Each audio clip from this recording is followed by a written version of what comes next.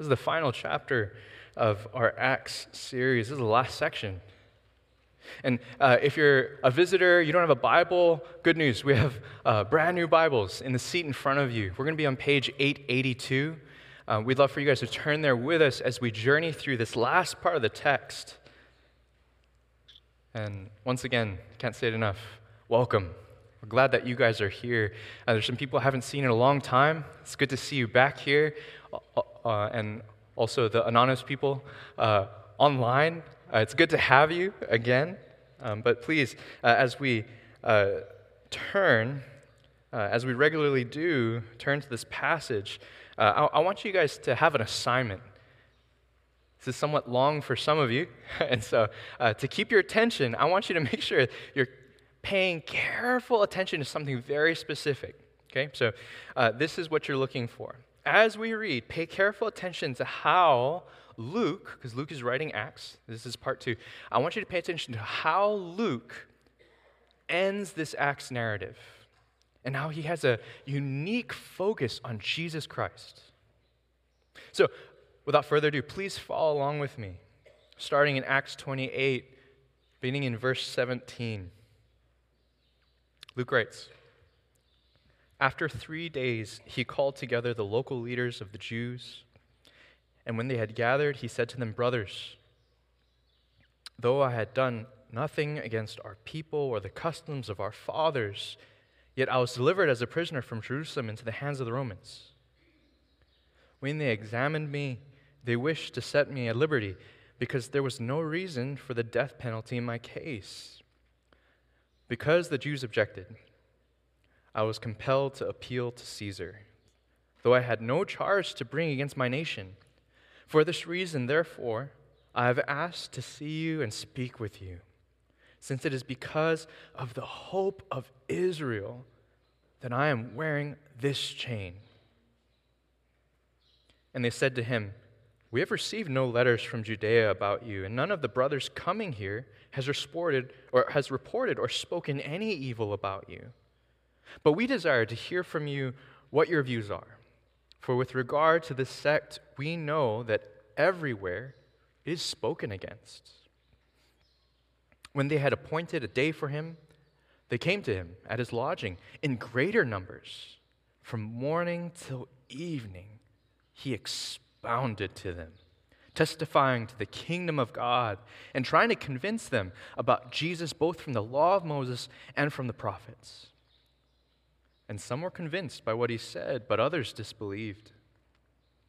And disagreeing among themselves, they departed after Paul had made one statement: 'The Holy Spirit was right in saying to your fathers through Isaiah the prophet, go to this people and say, you will indeed hear, but never understand.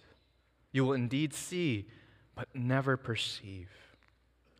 For this people's heart has grown dull, and with their ears they can barely hear, and their eyes they have closed, lest they should see with their eyes and hear with their ears and understand with their heart and turn, and I will heal them. Therefore, let it be known to you that this salvation of God has been sent to the Gentiles. They will listen.' He lived there for 2 whole years at his own expense, and welcomed all who came to him, proclaiming the kingdom of God and teaching about the Lord Jesus Christ with all boldness and without hindrance." Amen. Please join with me in prayer once again.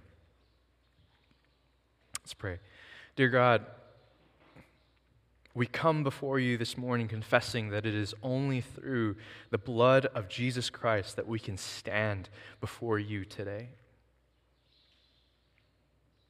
We thank you for passages like the psalm that we just read, as Wayne said, that reminds us of our great need for you, great need for your steadfast love, and a great need to be saved by you. We pray for our neighbors, both locally and globally, who find it difficult to rejoice in the Lord.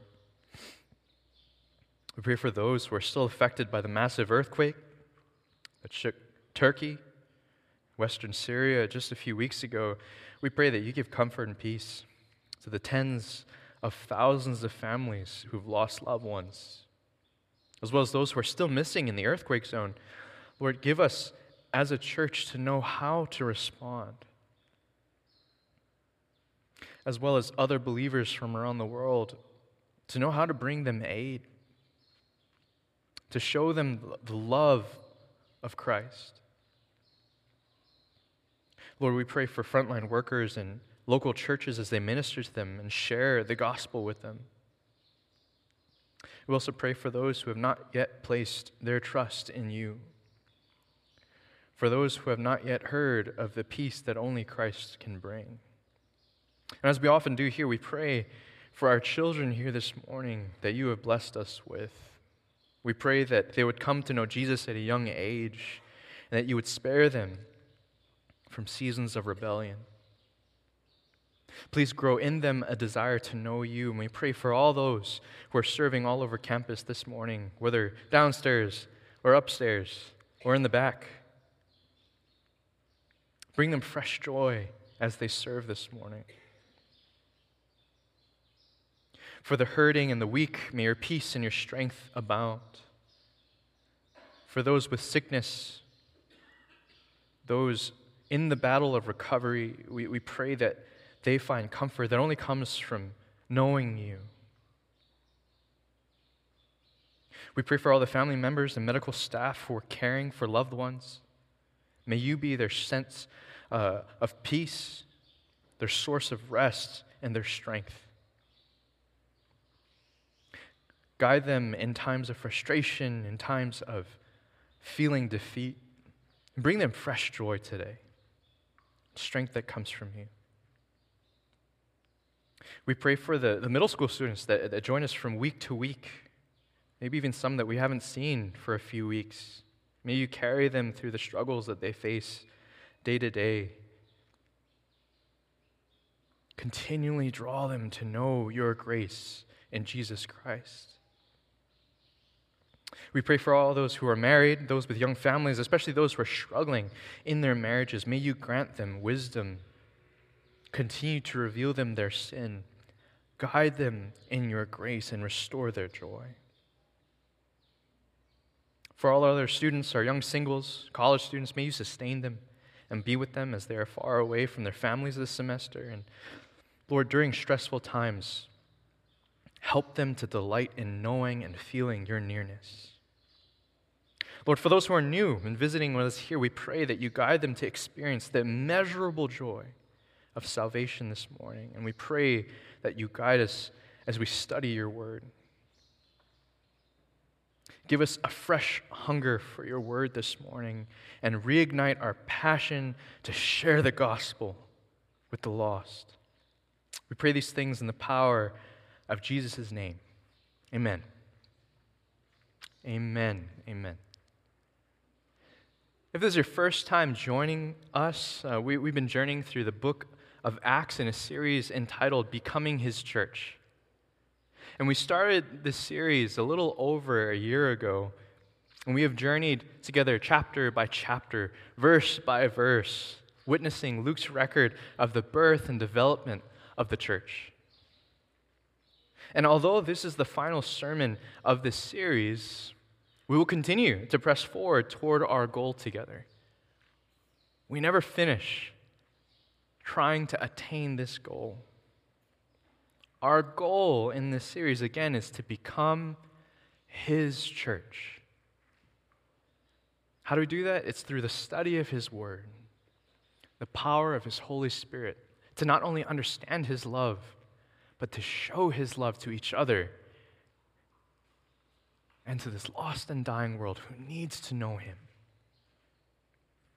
And so for the greater part of a year, we have witnessed how God transforms many people. One of these people, which is kind of near the ending of Acts, we've seen God's transformation in this guy named Paul, once known as Saul, a terrorist, as one pastor said, a terrorist who has become an evangelist.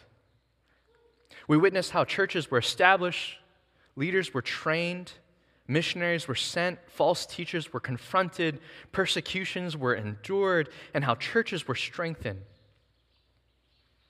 And because of Paul's bold witness, he earned himself many enemies, leading to his arrest and Roman imprisonments. But by God's grace, Paul endured 3 Roman hearings, forcing him to finally appeal before the emperor. By God's grace, by God's providence, Paul endured a violent sea voyage and shipwreck, which led him to great ministry opportunities all along the way to Rome. And here, finally, in chapter 28, he finally reaches Rome proper. And we see that Paul is doing what we constantly find him doing throughout the book of Acts, that despite his chains, despite terrible circumstances, the Acts narrative ends with Paul ceaselessly sharing the gospel. You couldn't stop Paul. You always find him sharing the gospel. Luke ends this narrative in a very interesting way. In one sense, it serves as a conclusion to early church history because it records both the geographic and ethnic expansion of the church. See, geographically, the church grew from its humble beginnings in Jerusalem on the day of Pentecost, and it grows to Judea, to Samaria, and now to areas of Rome. But ethnically, the church grew from an exclusively Jewish group to starting to embrace the Samaritans and then the people from every nation. Luke also ends this narrative in such a way that reminds readers that the story continues today. What story is this? It's the gospel. It's the overarching story of God's plan of redemption. So the title of today's sermon, again, is Continue the Mission Together. We all have a role in it. Continue the mission together. And again, we'll be in Acts chapter 28, verses 17 to the end, in verse 31. Let me talk about my hope again this morning. For those of you who are not a Christian, we're glad that you are here this morning. I have a hope for you. My hope for you, if you're not a Christian, is always twofold. First, I hope that by the end of our time here together, that you will have a greater understanding of why Christians talk a lot about Jesus. Secondly, my hope is that you will follow Jesus yourself, and that you yourself will know him as your personal Lord and Savior today. Christians, I turn to you now. My hope for you is that you will not only witness Paul's great example of sharing the gospel, but again, that you yourself would examine your gospel-sharing practices. For this, I want to highlight 3 ways Paul's example instructs believers to continue the mission together. So firstly, if you're filling in the blanks and you have notes with you, this will be your first blank. Firstly, Paul's example instructs believers to prioritize, that's that blank, to prioritize every opportunity to make Christ known. We see this in verses 17 through 23. See, many Christians, and if you're not a believer, you'll probably agree with this point, many Christians miss opportunities to make Christ known. Many Christians miss opportunities to make Christ known. For some, it's unintentional. They go about their day running from task to task, coming from a parent of young kids, dropping off kids from one practice to another lesson, running late from meeting to the next meeting, only to get back to your pillow in bed, sleep, wake up, and do it all over again the next day and the next day. See, they often feel burnt out and congratulate themselves for making it back home in one piece. They wear busyness with a badge of honor, and yet they often don't realize that they've missed several gospel opportunities along the way of fulfilling their busy agenda. That's the unintentional group, but also for other Christians, it is intentional. where they want to miss gospel opportunities. You see, they see opportunities to talk about Jesus. They might even be asked questions pertaining to their faith, but because it's untimely, uncomfortable, or they feel unequipped or uneducated in the matter, they often avoid the conversation altogether. They will often use situations, both big and small, as excuses to not talk about Jesus with others. But this was not the case with Paul. As we've seen throughout the book of Acts, Paul prioritized every opportunity to make the gospel known. Ridicule, mob violence, death threats, arrests, violent sea voyages, a shipwreck, a poisonous snake bite, and now another house arrest. It couldn't stop Paul from making Christ known. Luke explains that after 3 days of arriving in Rome, Paul, under Roman guard, he initiated an invitation for the Jewish leaders in Rome to meet with him at his rented home.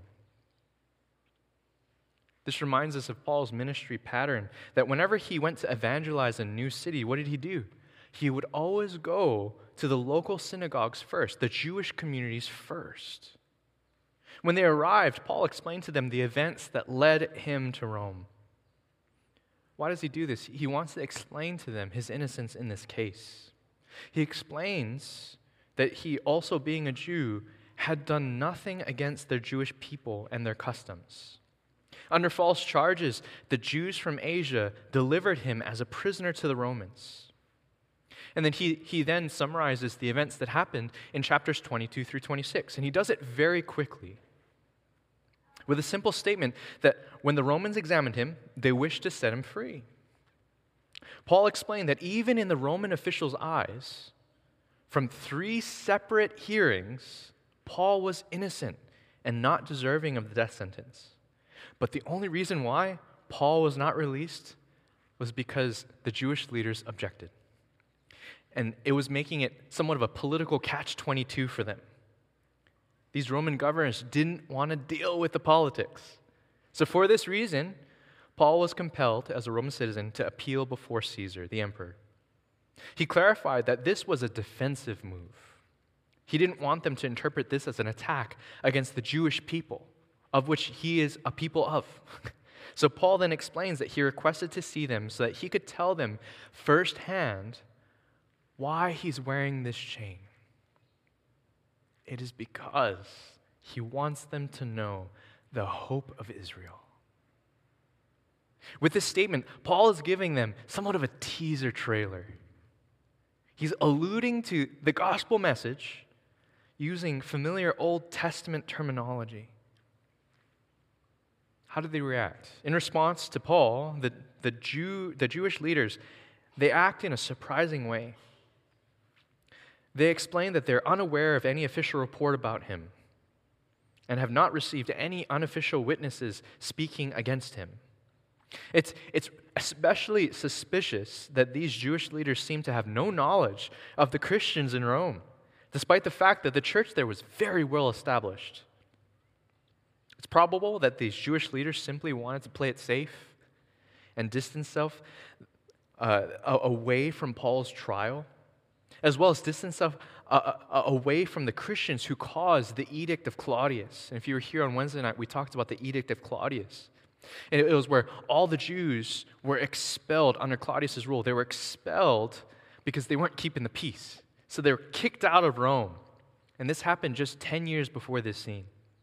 For this reason, it was possible that their desire to hear Paul's views were simply diplomatic. It was a professional courtesy. But whatever their reason for coming to Paul, the text says they came willingly. They came a second time to hear Paul explain more about this Christianity.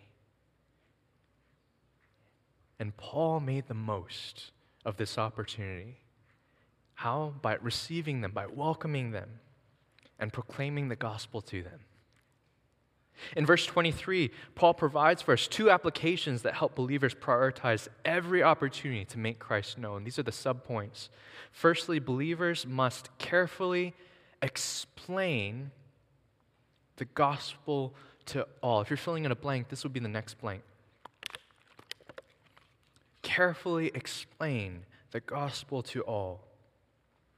Note that this application focuses on how we proclaim the gospel and who we proclaim the gospel to.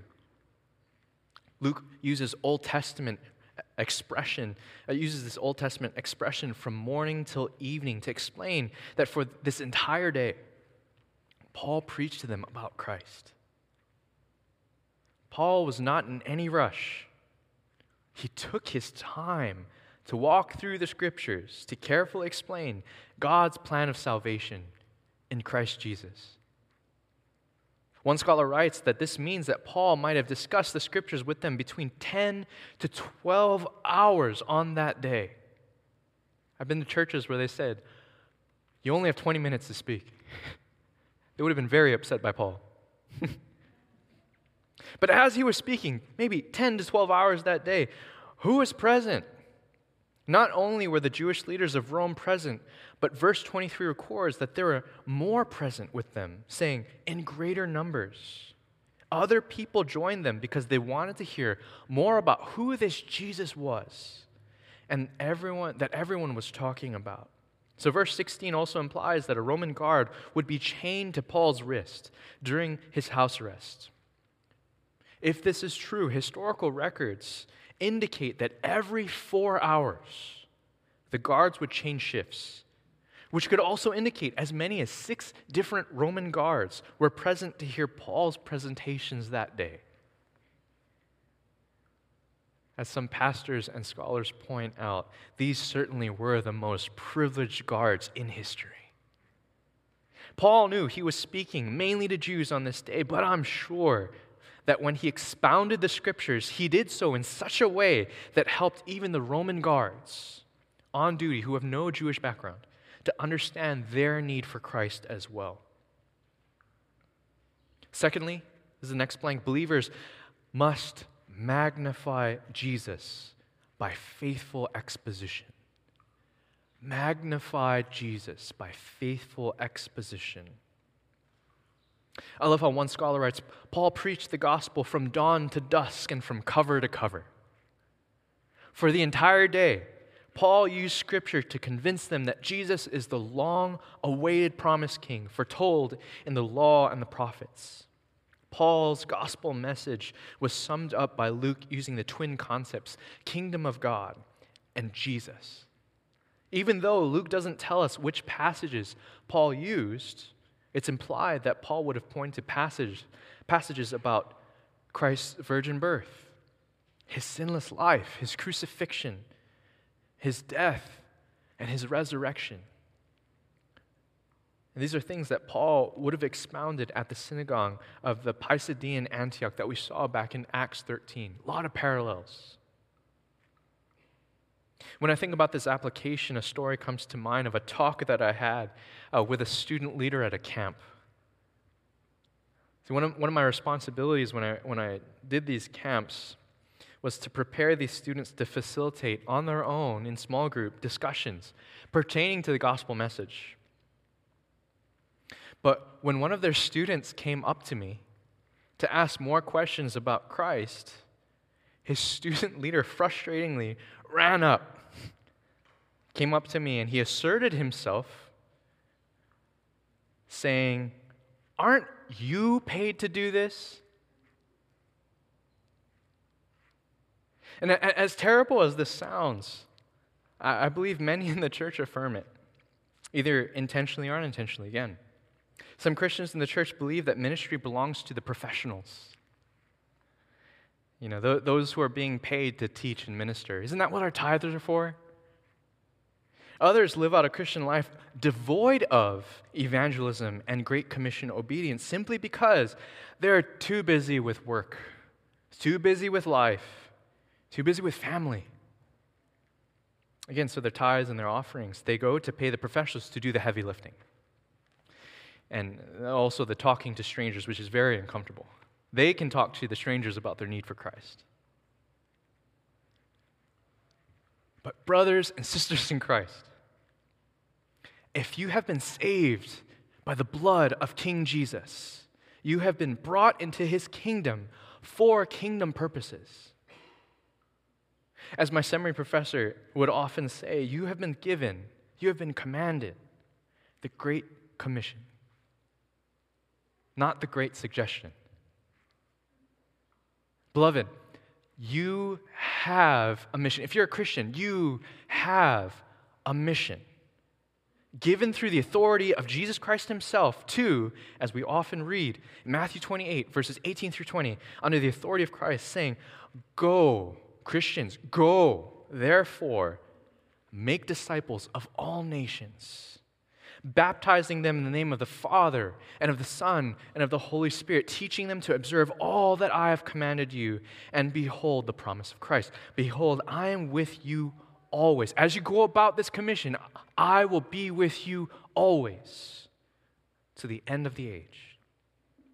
So believers, Christians, prioritize every opportunity to make Christ known. By how? By carefully explaining the gospel to all. We all have a part in this. Explain the gospel to all and magnify Jesus by faithful exposition.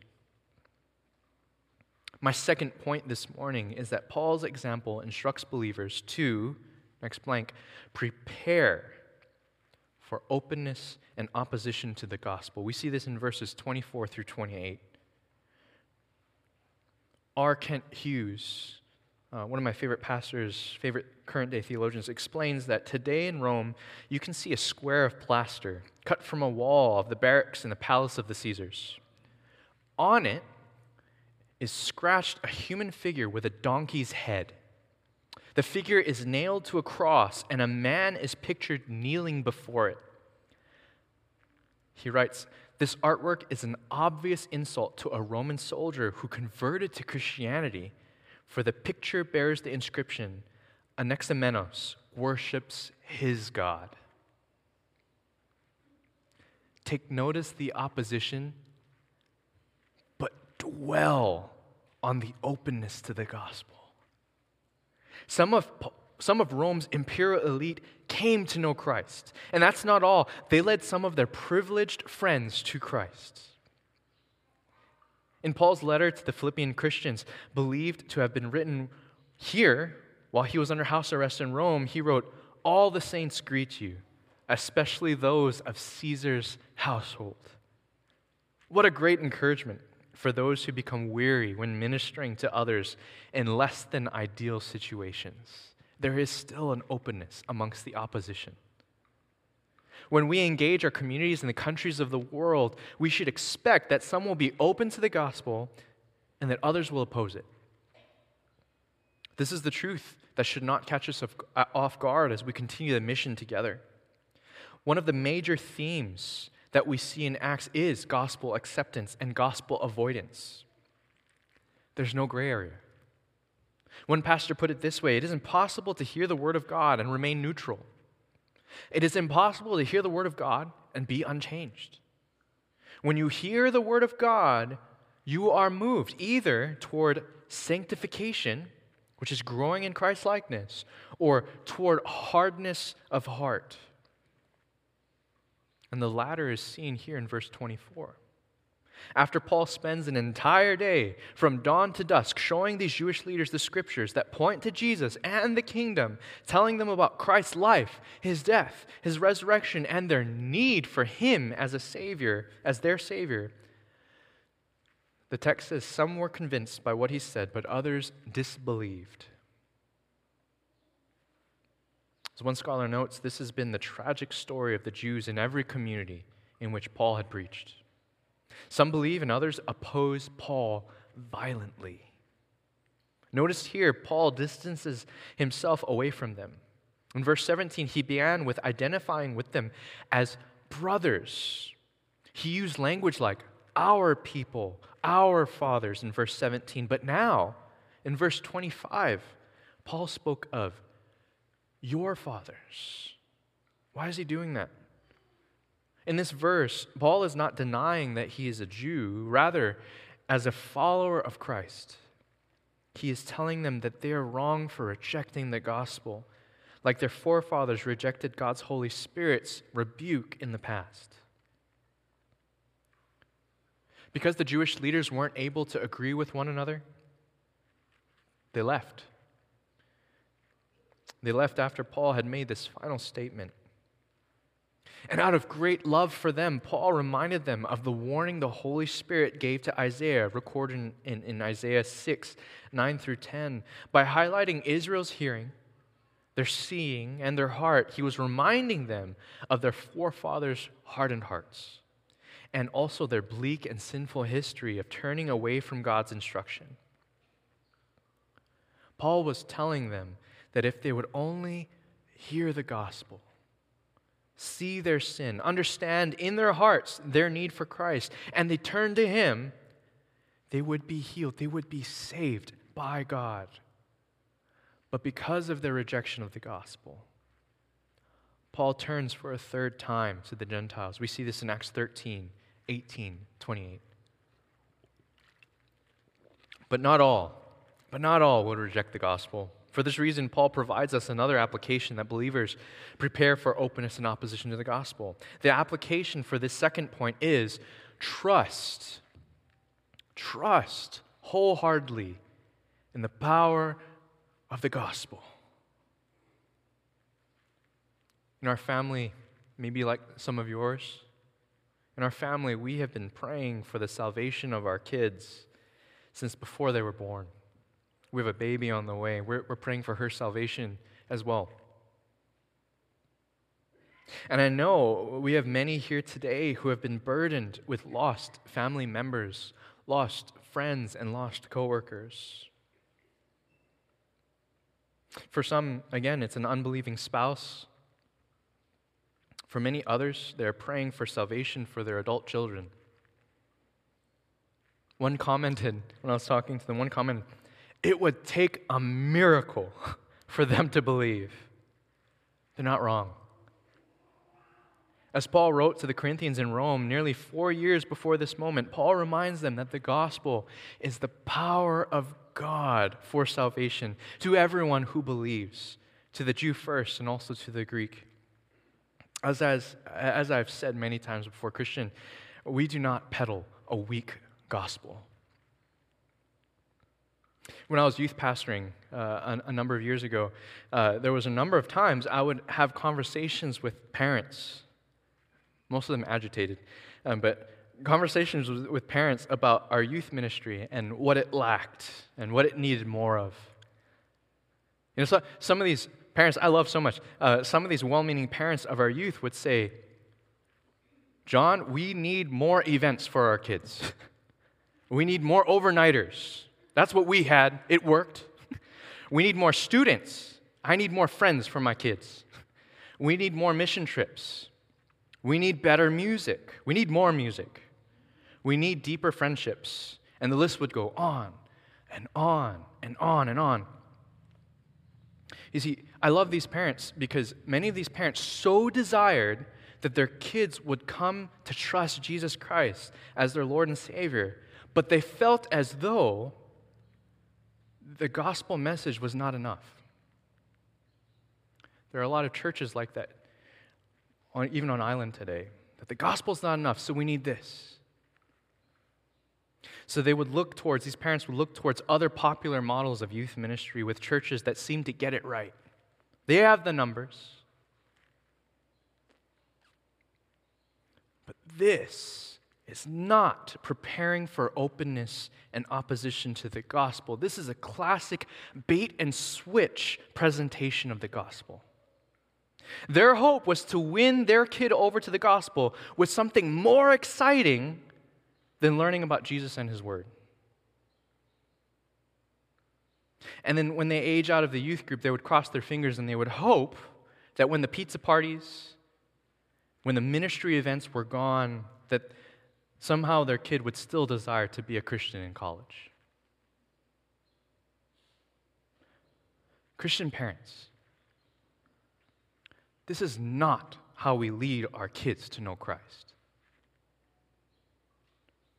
As Spurgeon once said, I do believe we slander Christ when we think we are to draw people by something else but the preaching of Christ crucified. Christian, we must prepare for openness and opposition to the gospel by trusting wholeheartedly in the power of the gospel. My final point this morning is that Paul's example instructs believers, this is the next blank, to proclaim to all the gospel story of the King and his kingdom. Again, to proclaim, something every Christian needs to do, to proclaim to all the gospel story of the King and his kingdom. We see this in verses 30 and 31. Luke tells us that Paul continued to live in his rented home for 2 years. What did he do? As he awaited his trial before Caesar, this long delay, once again, we see that Paul couldn't help but tell others about the Lord Jesus Christ and the kingdom of God. See, these are the two pillars that Paul continued to preach. Paul welcomed all who came to him and taught them boldly, and I love this, without hindrance. The boundless gospel. He taught them about who Jesus is and what he has done for all who believe. And I want to draw your attention to how Luke ends this narrative in Acts. Paul is still in chains. Paul is still a prisoner under Roman guard. Nothing is said of when he arrived at his hearing before Caesar, and we're not explicitly told if he was released or if Paul was sentenced to death. Why? This is the worst story ever. I want my money back. We don't know anything about the main character. We must remember that this story is not about Paul. That came from Paul. I love that we have a Paul in our church. But this story is not about the Apostle Paul. Paul here is not the focus of the Acts narrative. This isn't a biography of the Apostle Paul. It would be helpful to remember to go back all the way to January of 2021 and remember, what is Acts? First of all, Luke wrote a part 1 and part 2. Part 1 is the gospel according to Luke.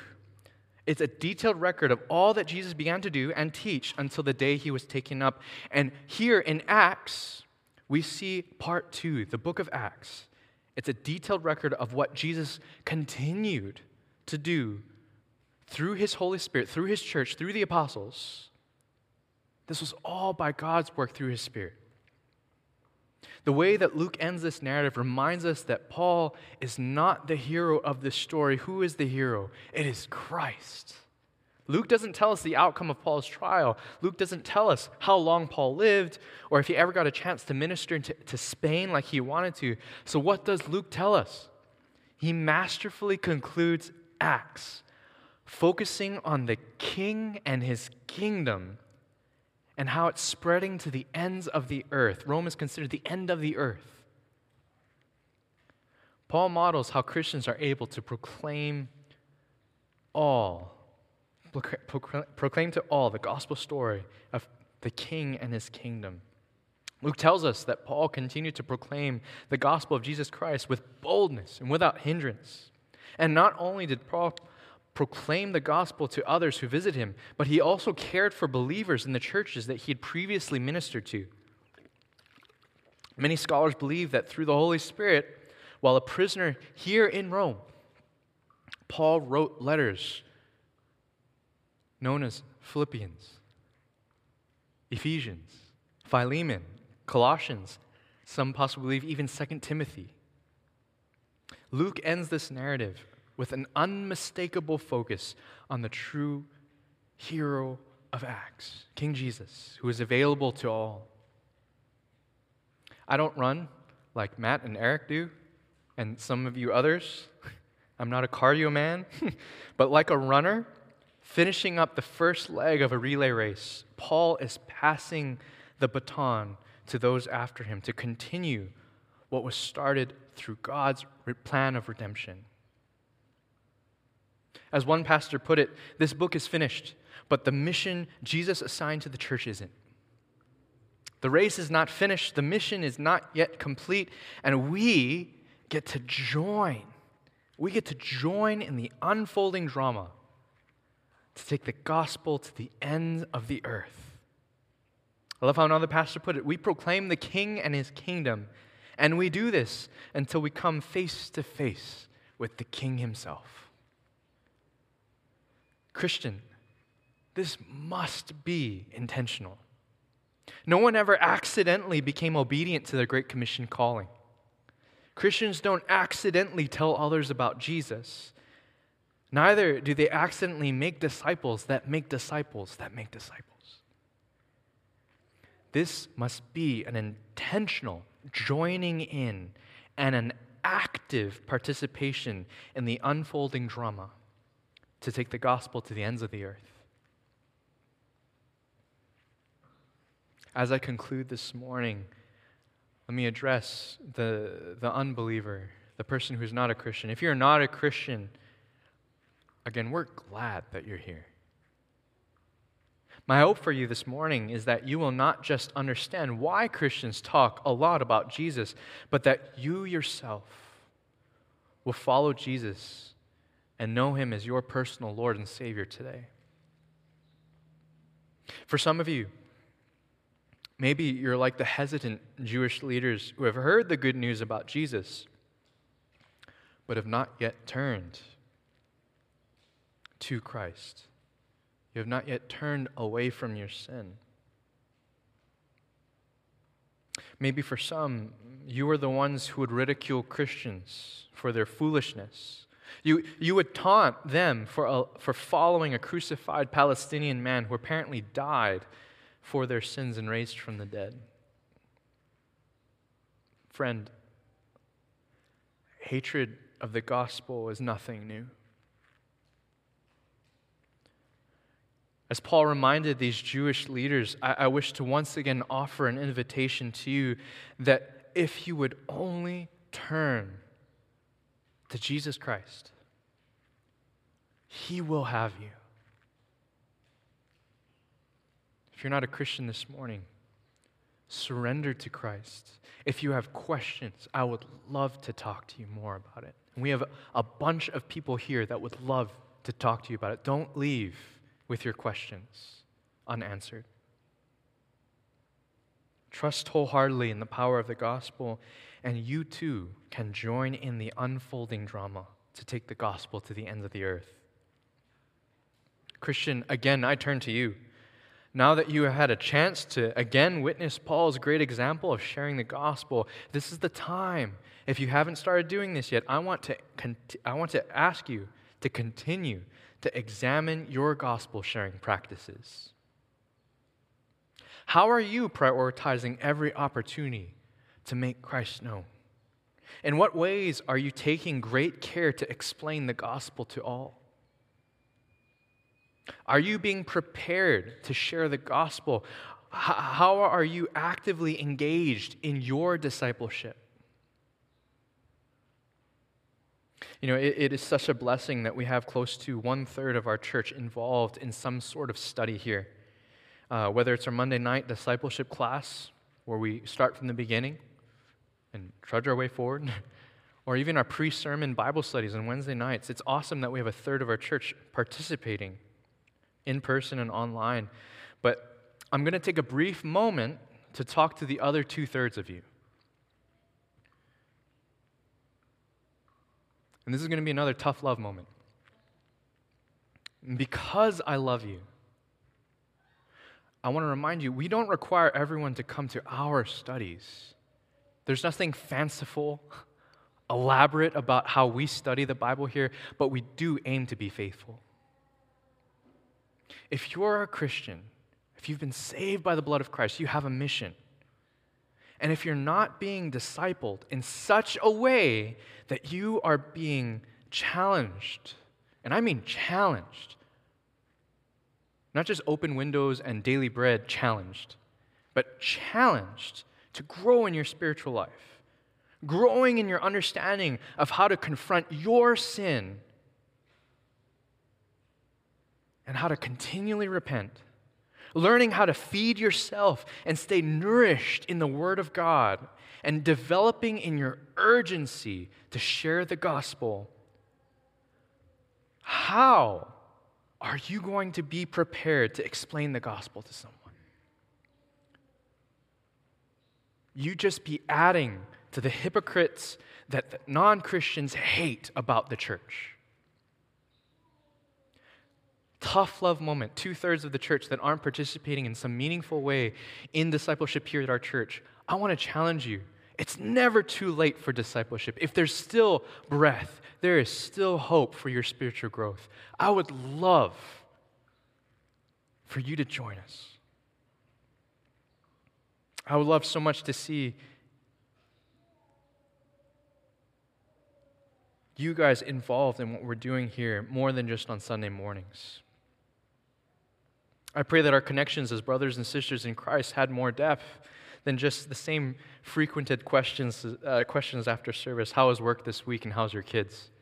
I would love our relationship as brothers and sisters in Christ to mean more than that.